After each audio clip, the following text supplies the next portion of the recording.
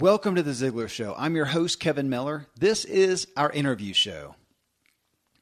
You are overwhelmed. You have too much to do. So I have a question for you. If you could wave a magic wand, would you rather get more done or just have less to do? Well, most productivity messages generally focus on getting efficient to get more done, but the greats of our present day and history don't do more. They figure out ways to spend more time doing just what they can do, their art in essence. So Michael Hyatt joins us on The Ziglar Show for the third time. He's our first guest to do so. His new book is titled Free to Focus, Achieve More by Doing Less. But let me give you the punchline here. A primary problem for most of us is we take on too much and don't eliminate, automate, or delegate enough other stuff. We spend time doing tasks that relegate us to low-paid hourly workers. And why? Well, I asked Michael this. He kind of stepped on my own toes because he stated some truths that are relevant to me. We often don't delegate or automate or eliminate. We think we can do it. We should do it. And we think that, hey, in the time it takes to teach somebody else, we could do it ourselves. Or I can just do it best. Well, if we accept that, we're plateaued in what we can do. And there we sit, forever under maximized. I mean, friend, this is a convicting and compelling message. From it, you will do one of two things. Either cut down on things you don't have to do. Again, they may need to get done, but do you have to do them? That's the question. And then spend more time on the important things that you do best, your art. Or you'll decide to change nothing and anchor your progress to where you are now. And since I know you won't do the latter, then there's nothing more important than listening to and digesting this message. If you don't know Michael, he's one of the most influential voices in business today. He's a best-selling author, one of the most successful bloggers ever. And in truth, he is a primary leader of leaders. He's an influencer of influencers. It's unreal how many of the people we interview here on the show look to Michael for mentorship. They cite him. So go find out more and check out his new book, Free to Focus, at michaelhyatt.com, which as of the recording right now of this show, it's still 20 days till the book is officially for sale. It's already in the top 5 to 30 in all book categories in Amazon. I think it's about number 25 in books overall, and you can't even get it yet. You can just pre-order it. Hopefully, I think by the time this posts, you might be able to get it or just pre-order it. It'll sell in a few days. So I would get yours now. I'm a foodie and I enjoy learning about the process that brings great foods and beverages from idea to the table. And then I like tasting them and learning the nuances of what creates the most significant tastes, from coffee to cheese to distilled beverages. I did a tequila tasting in Mexico and recently bourbon. Heaven Hill bottled in bond bourbon really impressed me from the story to the taste. I grew up in Kentucky where horse racing and bourbon are famous, and I got introduced to Heaven Hill bottled in bond bourbon. It's produced by Heaven Hill Distillery, which has been and still remains family owned since 1935. And I'm impressed with the bourbon's ultra rich, smooth taste. And right on the bottle, it states that this bourbon is 7 years old, which is actually 3 times longer than what's required to be certified as bottled in bond. I feel with beverages, the longer the prep, the better the taste. Being a bottled in bond product means it must pass a list of 7 requirements that set the standard for this quality bourbon. So look for it at your local store. Heaven Hill reminds you to think wisely and drink wisely. When you need mealtime inspiration, it's worth shopping Kroger, where you'll find over 30,000 mouth-watering choices that excite your inner foodie. And no matter what tasty choice you make, you'll enjoy our everyday low prices, plus extra ways to save, like digital coupons worth over $600 each week. You can also save up to $1 off per gallon at the pump with fuel points. More savings and more inspiring flavors make shopping Kroger worth it every time. Kroger, fresh for everyone. Fuel restrictions apply. Hey, a big thanks to all of you who are leaving great reviews in iTunes for The Ziglar Show and who are checking yes on the newest reviews that they were helpful. It's helping people see those right off the bat. And if you'll do that, let me know on Facebook. Send me a message with your username after leaving a review. I'll send you a free copy of Zig and Tom Ziglar's book, Born to Win. All right, folks, here I bring you Michael Hyatt and a message that will leave you free to focus. Well, Michael, this is my third interview with you, the first person in all these years I have done a third interview with. So thanks for continuing to put out such great content so that it requires me to have you back on the show again. Well, I'm surprised and honored that you would have me on for a third time. So thank you for that. Absolutely. I can't deny the great content. I mean, this book, Focus, is one that speaks to me. It steps on my toes. It's a little irritating in some parts, all in places that I need to be irritated. And, I know that the book didn't come from just a great brainstorming session on, hey, what would be a good topic? That this comes from your own personal crucible and story of the need of, and maybe the pains of the lack of having this in your own life. Let's start off with giving us a little bit of background. Yeah, so I've been kind of a productivity geek since college. I've been always looking for the edge, a hack, something that'll give me an advantage so that I can be more efficient and more productive. But one of the things I discovered back in about 2000 or so, when the Getting Things Done book came out, and I was a super advocate of that book, a book by David Allen, it was a best-selling book, is that the things I was trying to do to become more productive almost became a full-time job. In other words, I was spending so much time managing my lists, trying to find the right hacks, the quest for the perfect thing, that I was not really being productive so much as I was pursuing productivity as an end in itself. And I woke up about probably 8 years ago, especially with the advent of social media and all the stuff that competes for our attention, and realized that the smartphone wasn't making me smarter, that the task apps that I was employing weren't actually doing the work. And I needed to focus. I needed something that would truly allow me to be productive as a means to a greater end, which for me was freedom. And so this really came out of the crucible of my own experience and my own quest for greater freedom and for productivity that led to that. It's interesting to hear you say that, because I got to admit, I'm not a detailed guy, admittedly. That's not my personality profile. And I struggle somewhat with some of the productivity apps like that, even from a team standpoint of trying to harness and get all our folks on the same page. And there's, we do utilize teamwork at Basecamp and Podio and all these things. I have a new project that came up. It's on a smaller side, smaller team. And I said, folks, I won't end up engaging. We're going to use an Excel spreadsheet, which sounds, I'm shamed by that. But yeah, I agree. You can end up spending so much time in that. Well, so on that aspect of productivity, as I dug into your message, of course, the title is Focus, but then real quick, you cite this is an issue, a step towards better productivity. But then it's literally page 36. Of course, now I've got the advanced copy. It may have changed letter. Somewhere around there, you have in highlight on the left side, and it brought it home to me, productivity should free you to pursue what's most important to you. And that's what hooked me on your message here, because it was the why. Thank goodness to Simon Sinek and him bringing that to all of our attention. But the why. And I'm wondering, as you have been living this out yourself with your team and with other people, how often do you experience people get the mechanics of what you're talking about here, a focus on productivity, right, but it's somewhat impotent because they don't understand their end goal? That's right.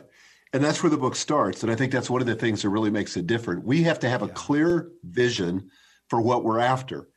And so, productivity historically, and you read this in the book Free to Focus, but historically, it was sort of the domain of efficiency experts trying to shave a little bit of time off a factory production line so they could decrease costs and increase profit, right? Well, that served us in the age of factories, but the problem is we don't make widgets. Most of us are knowledge workers today. And so then people said, well, I can be more successful. I can get that edge, the thing I was talking about. But the thing I'm after, and the thing I advocate in the book Free to Focus, is freedom. The freedom to focus on what matters most without distraction, the freedom to be fully present with the people that matter most to you, so that when I'm at work, I'm not thinking about some problem in my home that's unresolved, or when I'm out with my family, I'm not thinking about some work thing that needs to be dealt with. I want the freedom also to focus on the work, itself, so that when I'm doing work, I'm not distracted by Facebook or Instagram or interruptions from my coworkers, but I'm really able to focus on the work that moves the needle. And then finally, I want the freedom to be spontaneous. And I think there's a tendency, if we're not careful, especially for overachievers, to program every moment of their life. And so for me, when the grandkids come over, I want to be able to have the margin to stop what I'm doing, to go play with the kids, and not feel like, anxious because I'm wasting time that I could be working. Okay, you pulled out a couple things there, and one that I am going to give to folks because, one, it's profound, and because it was one of the best comic relief sessions that I had in the past week. It was out of your book, and you cited the article that was put out by Onion. Man on cusp of having fun suddenly remembers every single one of his responsibilities. Michael, I posted that in my family's text, my core family's text, and I got zingers back from my kids. Daddy, that is you. So thanks for that. Was sorry about that. That was brilliant. I did it to my core family and then my extended. So your buddy, my dad, Dan Miller, they got it as well. So we all had a good laugh out of that one as well. Okay, but you bring up such an important point that was high on my mind as I read this. So let's say that I have my why. I understand it. Now I want to up my productivity. That there seems like there's a big need, though, for also in this just basic self-discipline. And you mentioned it. There's email, there's social media, and the thing that has continued to, I guess, gnaw at me is even the things. My work. I love my work. All my businesses. I have great care about all of them. And I sit down, have a brilliant idea while I'm out on a run or in the shower or wherever it may be, and I sit down and I have the ability to do what I want to do. It's my business. I've got autonomy. And then I will distract myself. Whether I get a distraction or not, I will distract myself. I think because just the work is hard. It's still hard. It's brain work. Sure. I mean, it has to check in. I have to think hard. I have to pray for brilliance and do my thing. And I can come over here. I have to be self-disciplined. And even in doing some of the work here, like delegating specifically is a difficult one for me because I have to take the time away from what I view as my desired forward progress and go on a linear tangent to teach somebody something. So I know it will help over here. But for me, it takes a significant amount of self-discipline. So just as we talked about and understanding your why, again, on this message, are you finding that, seeing that as you're teaching this and experiencing it yourself, that we've also got to, we can't put that aside. We've got to employ front and center. This is going to take some significant effort. It is, but I would say that most people are trying to do too much. They think that the secret to success is doing more, buying more, consuming more tasks, more events, more opportunities. Yeah. And that's not the case. The subtitle of the book is Achieve More by Doing Less. The question is, how do you decide what are the things you should be doing and what are the things you can let go of? Yeah. And so I have a tool in the book. I introduce it in chapter 2 in the Evaluate chapter called the Freedom Compass. Now, the way to think of this is that it's basically a 2x2 matrix. So 4 different quadrants.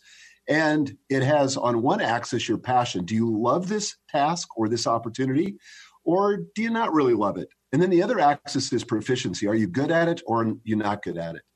Where we really want to focus, and the key where it doesn't take as much discipline, is to focus on the task that you were created for, that you were specifically designed to do, where your passion and your proficiency intersect. And I call that in the book the desire zone. And so for me, that's only 3 things. There's only 3 things that I do in my desire zone. Everything else is a candidate for elimination, automation, or delegation. So for me, it's all about creating content, delivering content, or creating a vision for my team. If it's not one of those 3 areas, then I stay out of it. So one of the things that you find when you're working in your desire zone, it doesn't take that much discipline, because it does take some for sure, but you're in flow. You're in that ability where your gifting and your proficiency work together, and you actually enjoy doing that work. Yeah. The opposite end of the spectrum is what I call the drudgery zone. This is where you don't like what you're doing and you're not very good at it, and it sucks. It's a grind. And so those are the first things that you've got to get rid of. Once you start getting rid of those tasks that fit into the drudgery zone, and I've got 2 other zones in the book too, the disinterest zone and the distraction zone. But once you start either eliminating, automating, or delegating those tasks, you find that you've got a manageable workload. Yeah. And they're the high leverage things that really move your business forward. And I quote Dawson Trotman, the founder of the Navigators, in the book, where he said he purposed early in his career that he would never do anything of importance that others could or would do when there was so much of importance to be done that others could not or would not do. And that's really how I approach my work. Is this something that somebody else can do But if it's in my desire zone, that's where I'm going to stay focused. I'm going to stay in my lane. And that's why, like last year, my company grew 62%, and it's grown, 50 to 60% every year. And it's mostly because I stay out of the way of my teammates. Yeah. Okay. Let's go right there. This has been, let me take it to a health and wellness analogy. In my time, in my own personal experience, and in interviewing so many influencers like you, leaders and influencers, I have realized that a lot of people view such people as you as having the luxury to pursue health and wellness. And what I found is that generally the reason that you are where you are is because you didn't put it off as a luxury. You did it at the beginning of time to get more energy, to get more out of yourself. So it's a myth somewhat. So in this same way, it sounds like that I can hear people that will discount the message, errantly so, but in saying, okay, it sounds great, Michael, that you have the ability with a team and with the finances of a successful business to eliminate something you don't want to do or to delegate that. But that takes time and money. I can't. There's a lot of folks out there, even in our incredible aspiring audience on the Ziglar Show and your audiences as well, that there's still people that may not give a bald-faced excuse to it, but they'll say, I hear you. I don't know how. How do I really afford that? What feels like a luxury, even though they hear you, it'll increase things, but they feel stuck and trapped. Talk to that. Okay. So let me give you just a story out of my own experience. Yeah. So I come from the big corporate world. For years, I worked 17 years at Thomas Nelson Publishers, most recently as the CEO and the chairman of the company. I was in that role for 6 years before we sold the company to HarperCollins. So in that role, I had 2 full-time executive assistants, hot and cold, running people that reported to me, 650 people that reported to me. And that was easy. And then I left in 2011 when we sold the company to become, an author and a speaker. So now all of a sudden, I'm a solopreneur. I have no help. I don't know how to find the FedEx box. I'm managing my inbox. I'm booking my travel tickets. I'm doing it all. And I was overwhelmed. And what I found was that people didn't pay me to manage my email inbox. They didn't pay me to book my calendar. They didn't pay me to book my travel. None of that stuff. And yet I knew that I couldn't grow the company unless I could learn how to scale myself. I had to be able to get my time back. So what I did, and this always requires an investment, investing in your health, you use that example. Yeah. It's an investment before you see the rewards, right? Same thing in a relationship. You got to invest in the relationship before you're going to see the reward of intimacy. Same thing is true in work. So what I did was I hired an executive assistant for 5 hours a week because I didn't really want to go out on a limb any further than that. I also had all the same excuses that most solopreneurs have where they say to themselves things like this. It takes me longer to explain how to do this than to just do it myself. Mm-hmm. Another conversation they often have is they say, if I want it done right, I've got to do it myself. Mm-hmm. And I just don't think I can afford it. It's a third thing that people say. So I said, forget all that. Yes, it does take longer the first time I explain it. But man, if I can get that off my plate, I never have to think about it again. And I can go on to do the things that I can bill for and actually make money for. So I had this assistant for 5 hours a week that lasted about 2 weeks. Then I bumped her up to 10 hours a week and then 20 hours a week. And that freed me up to do the income generating activities, the revenue producing activities that actually made my business grow. Now, let me just give you another way to think about this. Yeah. I said to one of my clients one time he was saying, I'm pretty good at web development. I'm an okay developer, but it's not my highest and best use. And I said, well, how much do you make an hour? And at the time he was making, I think about $100,000 an hour, or excuse me, a year, an hour. That'd be awesome. That would be $100,000 a year. No, I think he was making twice that, $200,000 a year. But at any rate, it came out to about $100,000 or $100 an hour was what his rate was. I said, well, how much would it cost you to hire a crackerjack WordPress developer? He said, probably about $50 an hour. I said, really, $50 an hour? You could get a decent developer? And he said, absolutely. I could get a really good developer for that. And I said, well, why do you continue to pay, a halfway good developer $100 an hour? Because that's exactly what you're doing. You're paying yourself essentially $100 an hour to do work that is substandard. Yeah. When you could hire somebody and free yourself up to go make $100 an hour, you come out ahead $50 an hour. So the light bulb went off and he said, oh, okay, I get it. So I think that's how you have to think if you're going to grow. Well, yeah, I have recently been humbled in that arena somewhat of thinking I was good at something. I get billed as the marketing and sales guy, and I have to admit that marketing and sales is, a mile wide, and I'm good at a couple of areas, and I'm a great communicator. When we have an hour to talk like this, when it comes to a 5-second split decision on a website, I'm just not that good. And I've got to admit that one and then delegate that. But coming back to what you said, it's going to take me the time to explain this to somebody. And are they going to do as good a job as I do? And I think that's got to be an entrepreneur's dilemma in general, maybe more so with different personality styles. This has been a big bane in my own existence, Michael, admittedly. And that's where I said your book, it fluttered me in a couple spots because I still gravitate towards that. And you know what? And on that, I thought, I would put you on the spot. Okay, you wrote the book, you're the master, but even the masters still have areas they haven't mastered. Sure. Even now, you talked about becoming the solopreneur back then, hire an assistant going on. Today, you have a big team. You've grown exponentially. But I'm assuming there's still some areas. Where are the hot spots? If you look at this book, where are the hot spots that you still struggle with and tend to gravitate towards? You have to pull yourself back out. Yeah, I know better than that. Yeah, well, the biggest challenge I face is the shiny object syndrome, because I love novelty. On the Colby Index, I'm not sure if you're familiar with that particular personality test, but it's very helpful in a business context to match people to the work that they're going to be doing. It talks about how you initiate work. But long story short is I'm a quick start. So it means I don't have a long attention span, and I get easily distracted. But I start fast, right? My motto in life is ready, fire, aim. Yeah. And so, I just want to get in action and get something done. But I realized about 3 weeks ago, I woke up and I said, I am spending way too much time on my smartphone. What I need is a dumb phone. I need to dumb this thing down because this is just a very elaborate distraction device. Yeah. It's constantly manipulating my dopamine levels, causing me to look at it, which reinforces the dopamine and that whole cycle of things. So I took my very expensive iPhone XS Max, which I paid over $1,000 for, and I took email, Slack, all social media off of it. I'm almost to the point where it's hardly worth carrying because it's only there for phone calls from my family, which I get very few phone calls from my family. Usually we're texting each other, but that's it.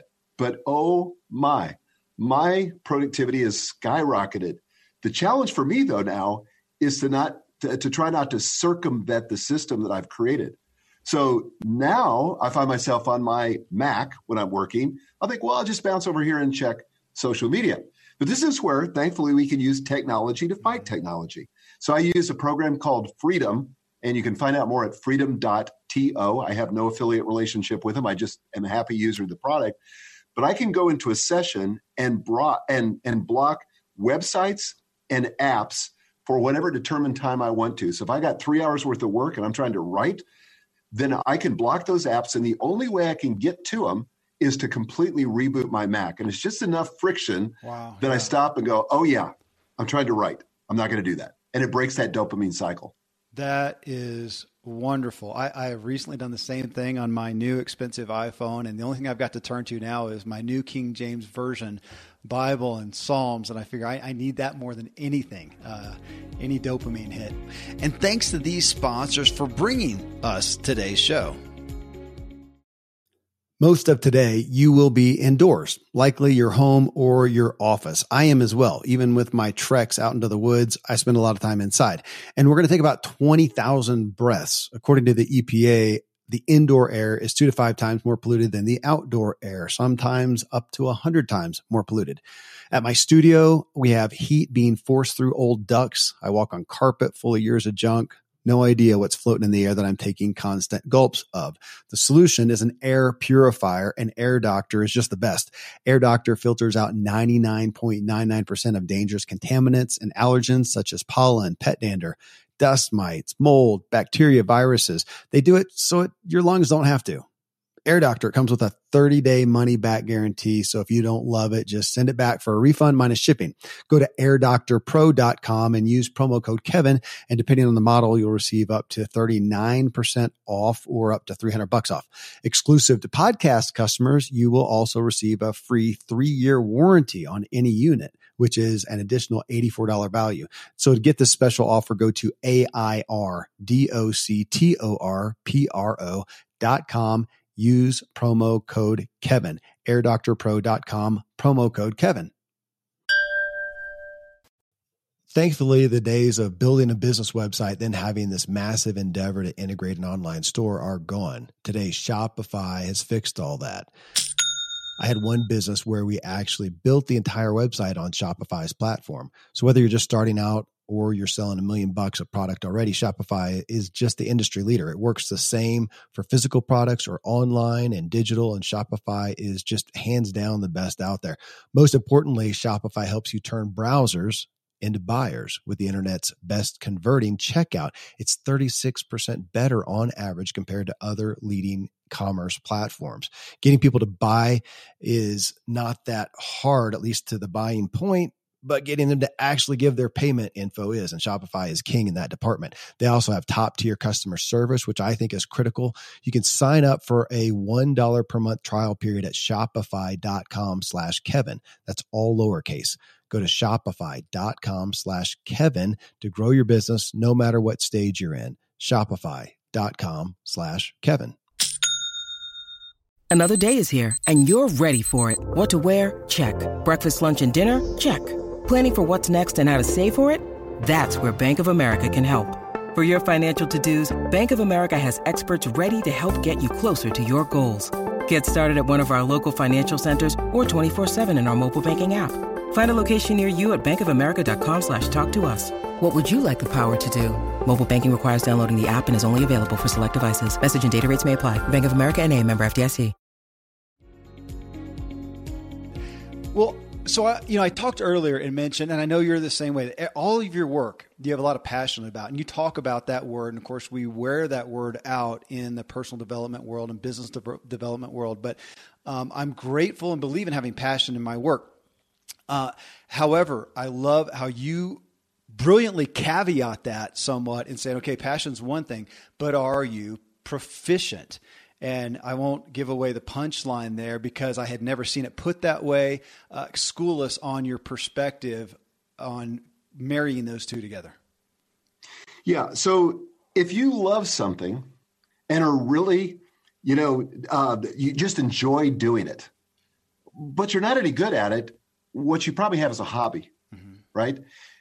And so even if you're good at it, even if you love it and you're good at it, but it doesn't produce results that people will pay for, and that's really how I define proficiency. You've got to be able to generate results that people pay for. You're not really proficient. And so, for example, I live in Nashville, Tennessee. Your parents live here, so you're very familiar with it. Yeah. But in Nashville, we have tons of musicians that love to sing or love to play the banjo or the guitar or whatever it is. And they're really, really good. Amazing. Problem is, they can't get a gig. They can't get employed. These people are waiting tables. They're working as clerks, in retail stores. Nothing wrong with that. But they're not proficient in the way that I define it. So that's still a hobby. And a lot of those people wake up and realize that they probably should have invested some time in a career where they could find what they were really proficient at, where people were willing to pay them. So you've got to have both those things, passion, but proficiency as defined by the willingness of somebody to pay you for the results that you can deliver. Yeah, I mean, isn't that the age-old perspective where we look at the great artists that can't get their art out there? They can't sell it, therefore right. It's not doing anybody any good. And then we get irritated when the lesser skilled, abled artist does get their stuff out there, and we throw our stones that way, but the other guy's not getting it out there. That's, again, why I really appreciated that perspective of a passion is awesome. Passion and something you're brilliant at is awesome, but you've got to be proficient. And again, that's where it speaks to me. I feel like I'm in there. I'm passionate about some things. I'm really good at some things, but I'm not getting enough of the work out there because I'm letting so much of this come in. So you separate the book into 3 areas: stop, cut, and act. And as I looked over that, even my original review, I thought, here again, in this personal development demographic industry that we work in, we spend a lot of time talking about taking action, about delivering your art, right, as Seth Godin would say. But do we count the cost? And I look back over my history, and there's a lot of times I did not count the cost. I added things without subtracting them. And I thought, when you look at that stop, cut, and act, do you see, is that ring true that we tend to take action, but it's those first two, stop and cut, stop, taking in, understanding, being present, what are we really going after, and then cutting things. Is that our primary downfall? And again, I'm speaking to this demographic that we're in, not the general masses overall, but even in this personal development aspiring demographic, is that where I know it's where I tend to miss it. Yeah, I think it's true for all of us. Reflection as a discipline is not highly esteemed in our culture. We may give lip service to it, but people, especially in our demographic, are go, go, go, go, go, act, act, act, act, act. And the first place to start is to stop. And that's why I talk about in those 3 chapters in that section of the book, I talk about formulating a productivity vision, evaluating where you are, and then rejuvenation. One of the things that impacts your productivity more than probably any other single factor is the amount of rest you get. If you're tired, you're not going to be focused. You're not going to be productive. And all the science, which I include in the book, backs that up. Because productivity, in a sense, is really not about time management. It's about energy management. And when you've got adequate rest, when you're fueled with, world-class nutrition, when you're moving and exercising, you're bringing to it something that other people who aren't in that state are not bringing to it. So that's why you got to stop first. Then to cut, you got to get rid of what you don't want to make room for what you do want. And that's what the cutting is all about. What are those activities that are in each of those 3 zones I mentioned? First of all, your drudgery zone, the things you hate, the things you're not good at. Then in your disinterest zone, the things you don't really love, but you're good at, so you keep doing it. Maybe they're bringing in the revenue. And then the distraction zone, which is kind of the hobby area or social media area where, I'm not very good at it, but I just love doing it. And so when you get rid of all those 3 things through elimination, automation, or delegation, now you're ready to act. You put yourself in a position where you're refreshed, you're rejuvenated, you have a clear vision, you know exactly where you're starting from. You've gotten rid of all the excess baggage. Now you're really ready to execute and move ahead of the pack. And that's how the book's organized. I like that quote or that statement. Productivity management is energy management. Absolutely. And on sleep, matter of fact, I'm just ordering my Aura ring. Have you heard of those things? I have one. Do you really? Okay. I do. All right. Well, I may interview Harpreet, the CEO of that. I'm looking at that, but I'm stuck on sleep. And in the medical practice I'm partnered with, that is such a focus. And I love that thing on monitoring, because the enemy of we don't know what we don't know. And I think I slept well, but did I? And well, I don't. So I'm getting one. It's awesome because it not only tells you how long you slept, but it tells you the quality of your sleep. And it gives you a readiness score every day based on how you slept, the exercise you got the previous day, and so forth. And it's very helpful. Okay, what you monitor and measure, you can improve. We'll talk more about that in the next show, the Habit Show with you on sleep. We'll hit that. Good. Okay, well, you talked about, and you've mentioned drudgery a couple of times, and I do give myself credit for finances. This is my absolute drudgery, and it's the place I have delegated the most in my life. A new company we have, first hire was a CFO, right at the top to nail that out there. Excellent. But you talking about cutting, I want to talk on that, because when I look at stopping, being present, where are you going? Okay, I get that.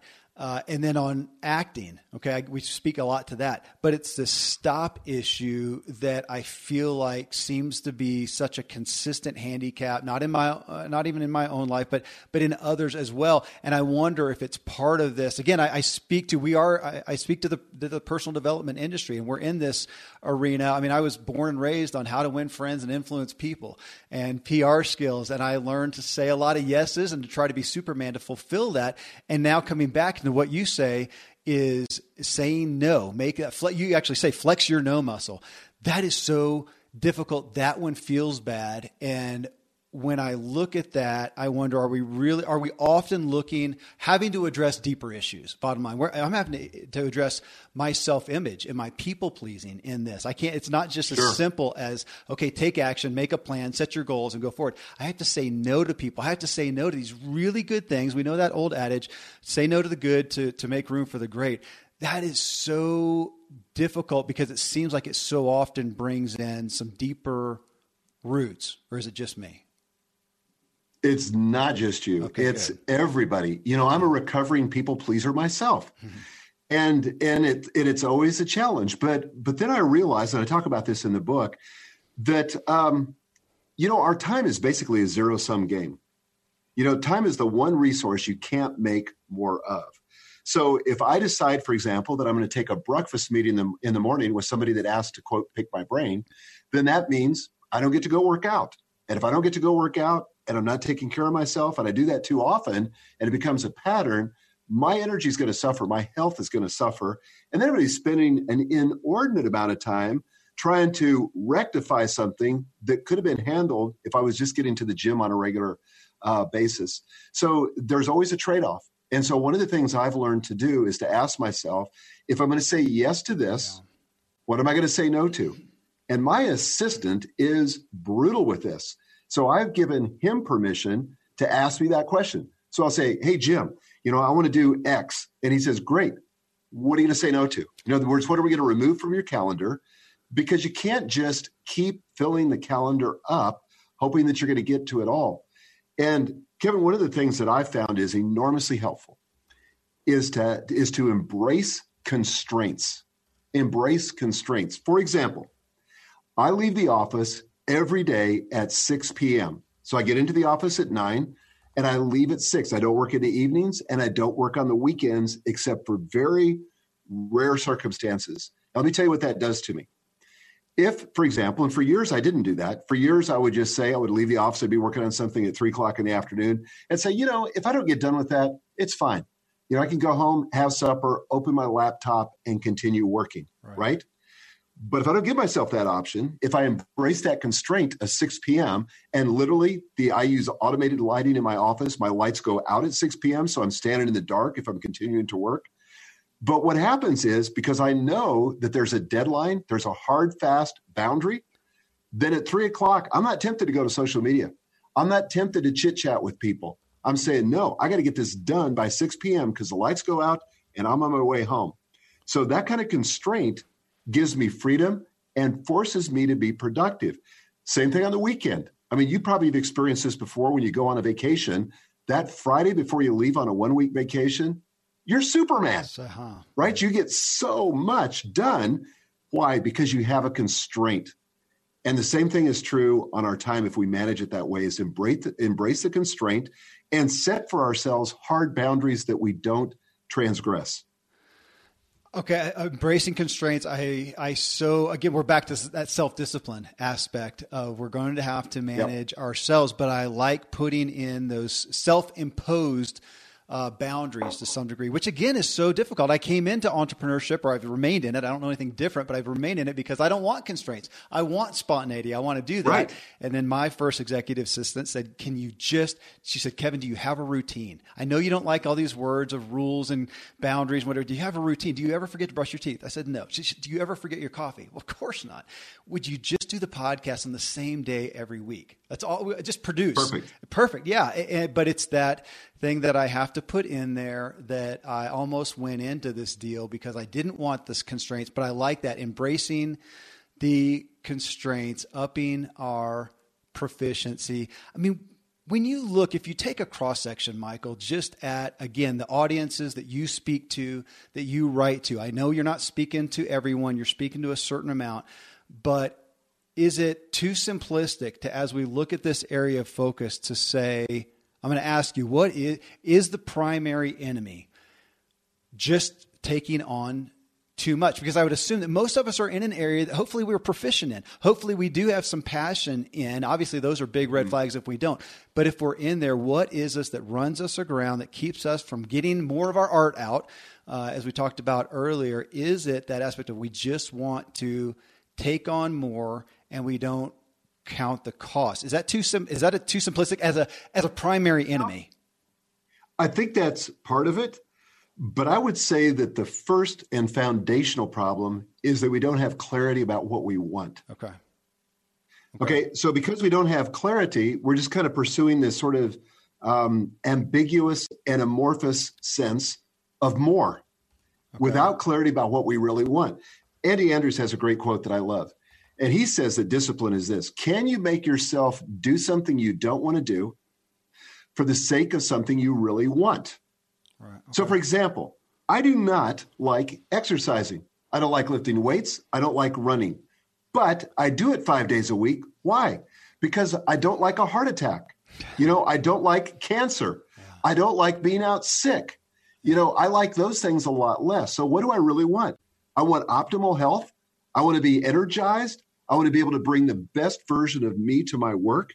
And that requires that I work out. So it's not that I enjoy this thing, this discipline thing. It's that I've just learned how to make myself do something I don't want to do for the sake of something I really want.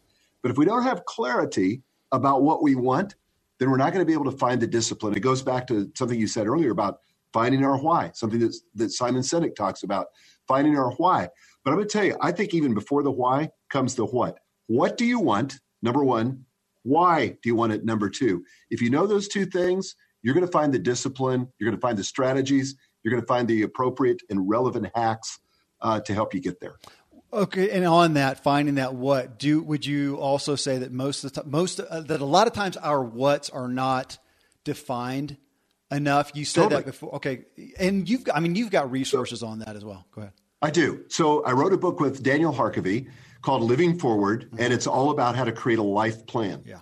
And so that's getting clarity on that, 35,000 foot view of your life where you're looking out 10 to 25 years. Then I wrote a book last year called Your Best Year Ever. And that's all about setting annual goals and quarterly goals. And Free to Focus, this book is really about how do you execute against what you want. If you know what you want, then here's how to get it. This is the execution component of it. And I got to get one of the actual hard copies there. I heard my dad's got a forward or got a testimonial in there, I think. So I'll have to, he does. Okay. Yeah, he did. He was gracious enough to do an endorsement. I'll have to pick up one of the actual ones there. So in this, one of the core issues that we seem to be coming up against with all the people like you, these influencers, leaders out here, is this issue of we have our game plan set out. We're being proficient. We understand, again, I'll go back to the mechanics. I like that word, the mechanics of it. We get the letter of the law in essence, but not the spirit so much, or we fall awry because of that. And you talk about limiting beliefs. You actually list out 7. And we don't have to go through all those because, folks, that's why you need to go buy the book. But when you look at those limiting beliefs, they were all profound to me. But I wanted to ask you again, if you have to paint a broad brush, are there in our demographic, this aspiring group is what I'm going to call them, are there some that tend to float to the top for you? And again, these are aspiring people. Go ahead. Yeah, I would say the biggest one is the limiting belief that I don't have time. And I hear that all the time. People say I don't have time. And it's just, first of all, it's not honest. And I've caught myself saying it and have to stop myself. Truth is, I've got time for whatever I want. We've never lived in an age where we have more discretion over our time. And particularly for those of us who live in the West and live in the United States of America, we have choices. We may think we don't, but again, that's a limiting belief. Maybe you're in a job with a demanding boss. Well, he's probably not holding a gun to your head. You've chosen to be in that. I don't want to minimize the challenges that people are in, but we have to realize, and I love what Andy Stanley says, that every problem we've ever created, every challenge we ever face, we're there. We bring ourselves into that situation. We got ourselves into that situation. So I think the idea that we don't have time is really an issue where we may not have the discipline to say no, and we may not have the discipline to say no because we're not clear about what we want. Because the other side of every no is a yes. And so I don't even think of it about what I'm saying no to. I think about what I'm saying yes to. So, for example, if somebody asks me to take me to dinner, and I get this all the time. People are coming through town. They say, can we go to dinner? Mm-hmm. Well, it's very rare for me to say yes to that because the bigger yes that I want to say yes to is my time with Gail or my time with my kids or my close friends, not some random stranger that I'll see once and never see again. There's a cost. There's an opportunity cost in that. And so I think we've got to be honest about what we have time for. We've got time for anything we want. In fact, I like the way Greg McKeown says it in Essentialism, and I quote him in the book, where he says, you don't have time, or you have time for anything you want. You just don't have time for everything you want. Yeah. And that's the way we got to look at it. Yes. Yeah. He was profound. And folks, as you hear that, I don't know what show number it is, but I think it was in 2018 at some point we interviewed Greg. You know, I got to say, I'll testify to him. He has probably been mentioned by more of my guests since then than anyone else on there. He has, I believe it. He has been significant. I think him and then another guy I know you know well is Donald Miller. As being Good significant. Friend.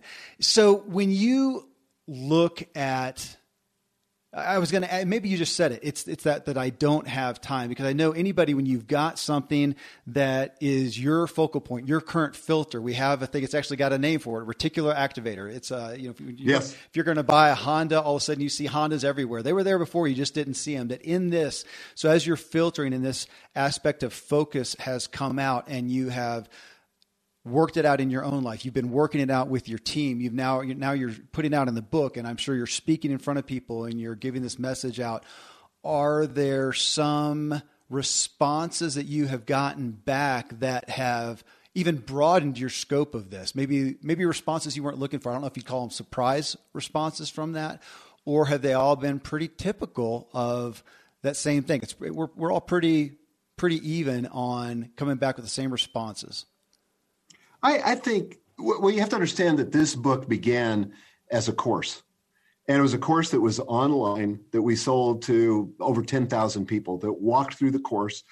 And then I did it as a live event. We taught it over the last 3 years, twice a year over the last 3 years. So I was teaching in front of a live audience where I was getting real live questions from the audience, interaction from my students. And so they definitely fell, within a certain finite scope of questions. And those are what I used to address the book. So the book, just wasn't theory, but it came out of a lot of interaction with clients. And so I would say the responses have been pretty typical. I mean, all of us struggle with the same basic issue. We all have 168 hours a week. People that I deal with, my clients, are trying to both win at work and succeed at life. Mm-hmm. They want that, they're on that quest for life balance. And there's a lot of people, there's a lot of forces in our culture that would tell you, you know what, if you really want to be successful, you got to buy into what I call the hustle fallacy, where you've got to essentially back burner your health, back burner your family for a season, and just pursue your work with all you've got. And Elon Musk has become kind of the poster child of this. Yeah. And frankly, as much as he's accomplished, I wouldn't want his life. I'm not trying to judge him. I'm just saying that he made some choices that I wouldn't want to make. But on the other hand, we find people who value their families, and they put on what I call the ambition brake. So they're saying, you know what, I'm going to throttle back my ambition so that I can preserve my health, preserve my family. Well, I think there's a third alternative, and that's what I call the double win. And that's where, because of constraints, because of learning to say no, because of getting clarity about what you want, you can win at work and succeed at life, but it takes some intention. And it takes knowing your why, and it takes some discipline. That right there, Michael, that's mine. Preserving my family. That was my self-inflicted handicap to my success in the business world for a long time. And it took a hard crucible to awaken me from that. We've used health and wellness a couple of times as an analogy, and that's one where, in ignoring our own responsibilities in health and wellness, we're seeing the consequences, chronic illness and disease. I mean, this is a world that I spend a lot of time in, and I just had to put together an investor slide deck and do all my numbers and points on where chronic illnesses and disease is and what the consequences are. So on that same light, though, what you're talking about here, it seems this is not just another book. And I don't say this to flatter you. I mean, this issue right here, I am seeing it, the consequences are significant. And from your standpoint in writing this, as we know we're inundated with more and more information, more and more media, more and more distractions, that right now, so here I am working the numbers on chronic illness and disease. These things add up. This is a tangible consequence that we can look at. I don't know. I think we're coming out with some of the consequences. We talked about Simon Sinek, and he's got some pretty, he's wringing his neck right now on his angst about social media, the dopamine hits like you talked about. Overall, here we are, again, this aspiring group. We want to do well. We really do. We want to help people. We have skills. We have abilities. We have opportunity. And yet, I'm going to ask you to speak to kind of the negative side. As positive as we want to be here, what the negative side, what are the consequences that you're seeing and that you would project are going to happen culturally? Speak to that. And, well, just speak that. I mean, that's going to speak to us individually. Yeah. Go ahead. Well, I think because we don't have constraints, because our attention span is being systematically destroyed by multi-billion-dollar media companies whose business model is to collect and control our attention and sell it to advertisers. And they are employing the world's best psychologists. They understand brain science. They understand dopamine. They know exactly what they're doing. And I don't think it's even an evil intention. They're just trying to make their business model work, right? The problem is it's at total war with our own self-satisfaction, self-care, our own contribution to the world. And what I fear and what I find is so many people that are overwhelmed by all the demands. And the problem is that there's these invisible time bandits in the form of social media, text messages, all the emails that we get, everything we're trying to manage. And all that stuff keeps us from doing the few things that are really important, the things that are important in our health, things that are important in our family life, and the things that are important in our work. So there's the overwhelm. And I think the decreased attention span is really what I worry about. The people's inability to focus. The title of the book is Free to Focus. For us to be free to focus, for us to deliver our best work, for us to be fully present with the people that we love, that requires that we get control of our concentration and our attention and get it focused on what matters most. And if we don't do that as a culture, I fear for the next generation. People are not going to be able to do what Cal Newport calls deep work.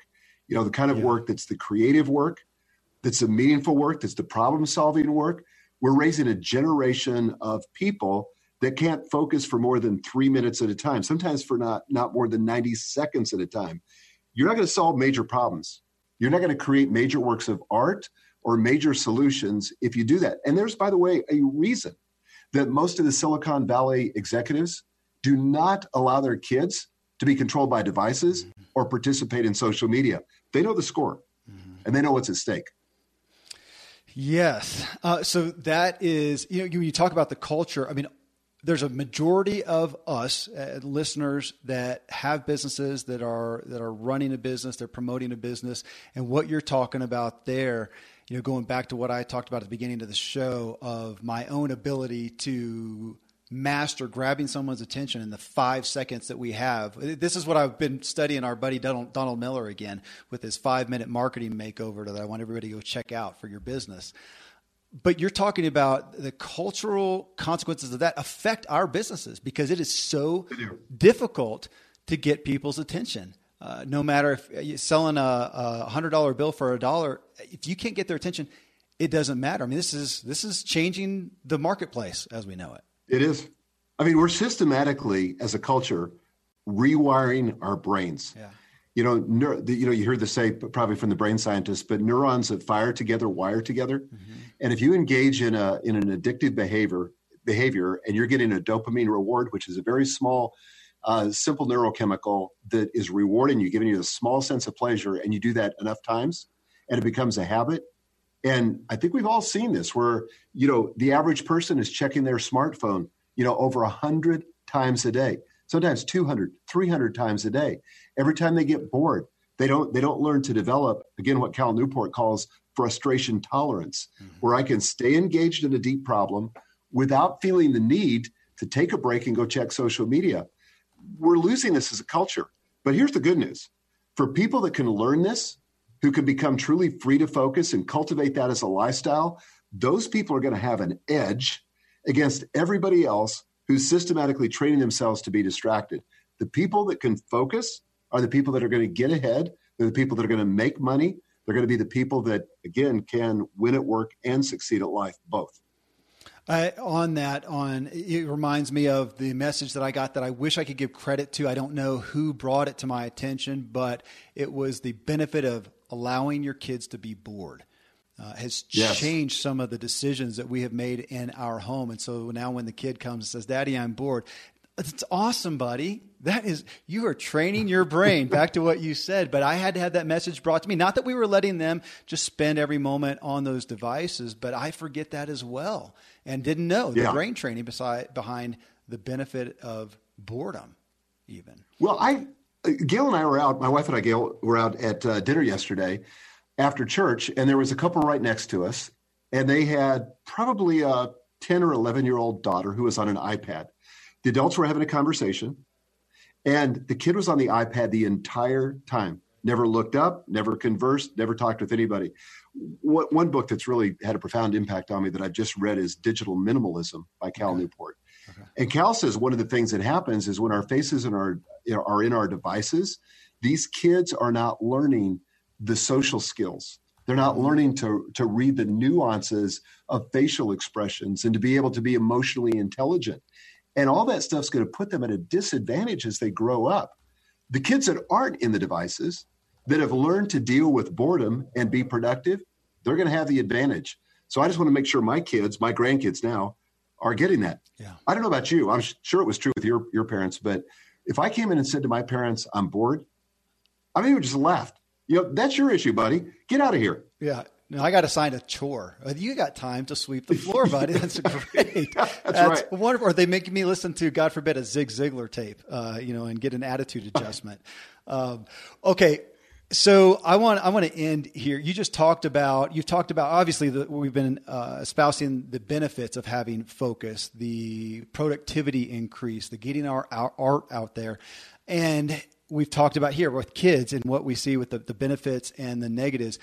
And I do want to ask, as we talked about just the cultural consequences again, now speak to the individual business owner, somebody who's out there in the audience listening right now, who's striving to start a business. They want to do more. Again, they want to do good. They have ability. They have opportunity.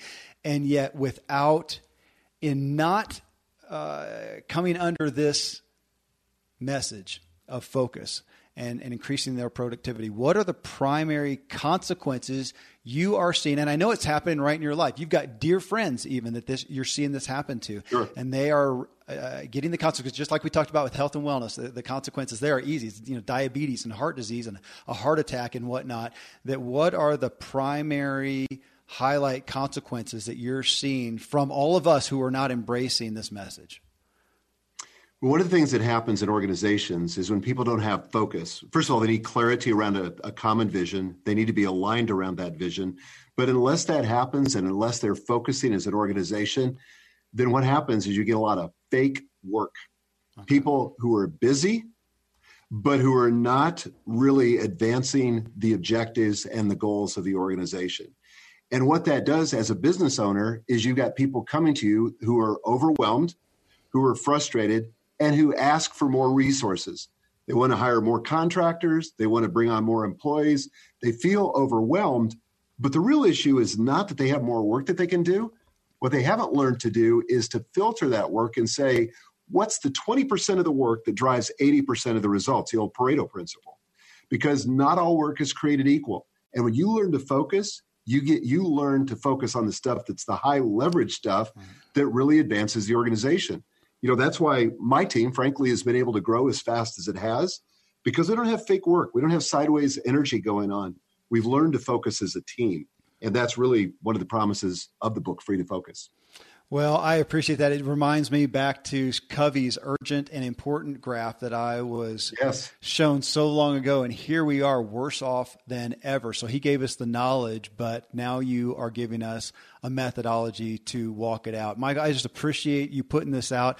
This is one of those interviews, well, like all of yours. That's why you're here for the third time, because I feel like I just got a free coaching session. So I appreciate it. I hope everyone else benefits half as much as I am from it, because I need to take this, I need to study it, and I hope everybody does go out and get the book. Thanks again just for taking your time and for doing your smart work so that we can get this message, Michael. Man, thanks for having me on again. I appreciate it. Well, friends, this message is just a big deal. I'm really honing in on what I can cut, automate, delegate, or eliminate. That is the key for my own personal increasing success. Go find out more. Check out the new book, Free to Focus, at michaelhyatt.com, or, of course, wherever you buy books. Well, coming up next in show 668 is our Q&A show, and I have a special guest. Look, having confidence in yourself and faith and support from others is just priceless, invaluable, obviously. Yet there's also something sweet about achieving something others didn't think you could do. Maybe you weren't so sure either. Or maybe you absolutely knew you could do it. Either way, the greatest stories are made from those seemingly stupid ideas that worked and might have worked like magic. Many of ours today have. What Richie Norton helped us understand in show 663 is that for any new idea to truly have value and be viable, it must by proxy be stupid, in that it should be very, or at least fairly different than anything that already exists. If that's the same, if your idea is the same as something that already exists and it's reasonable, how can it really be invaluable? Thus, I ask this question on Facebook. Who has achieved something others didn't think was possible or a wise move, and you proved them wrong? And also rephrased it this way too. What is a business or life idea you've had that you or someone else thought or thinks might be a stupid idea? Well, so many great, fun, inspiring responses, of course. And check it out. I had Richie join me to talk through the comments. So hope you can be with us. Till then, thank you as always for letting me walk with you as we inspire our true performance together.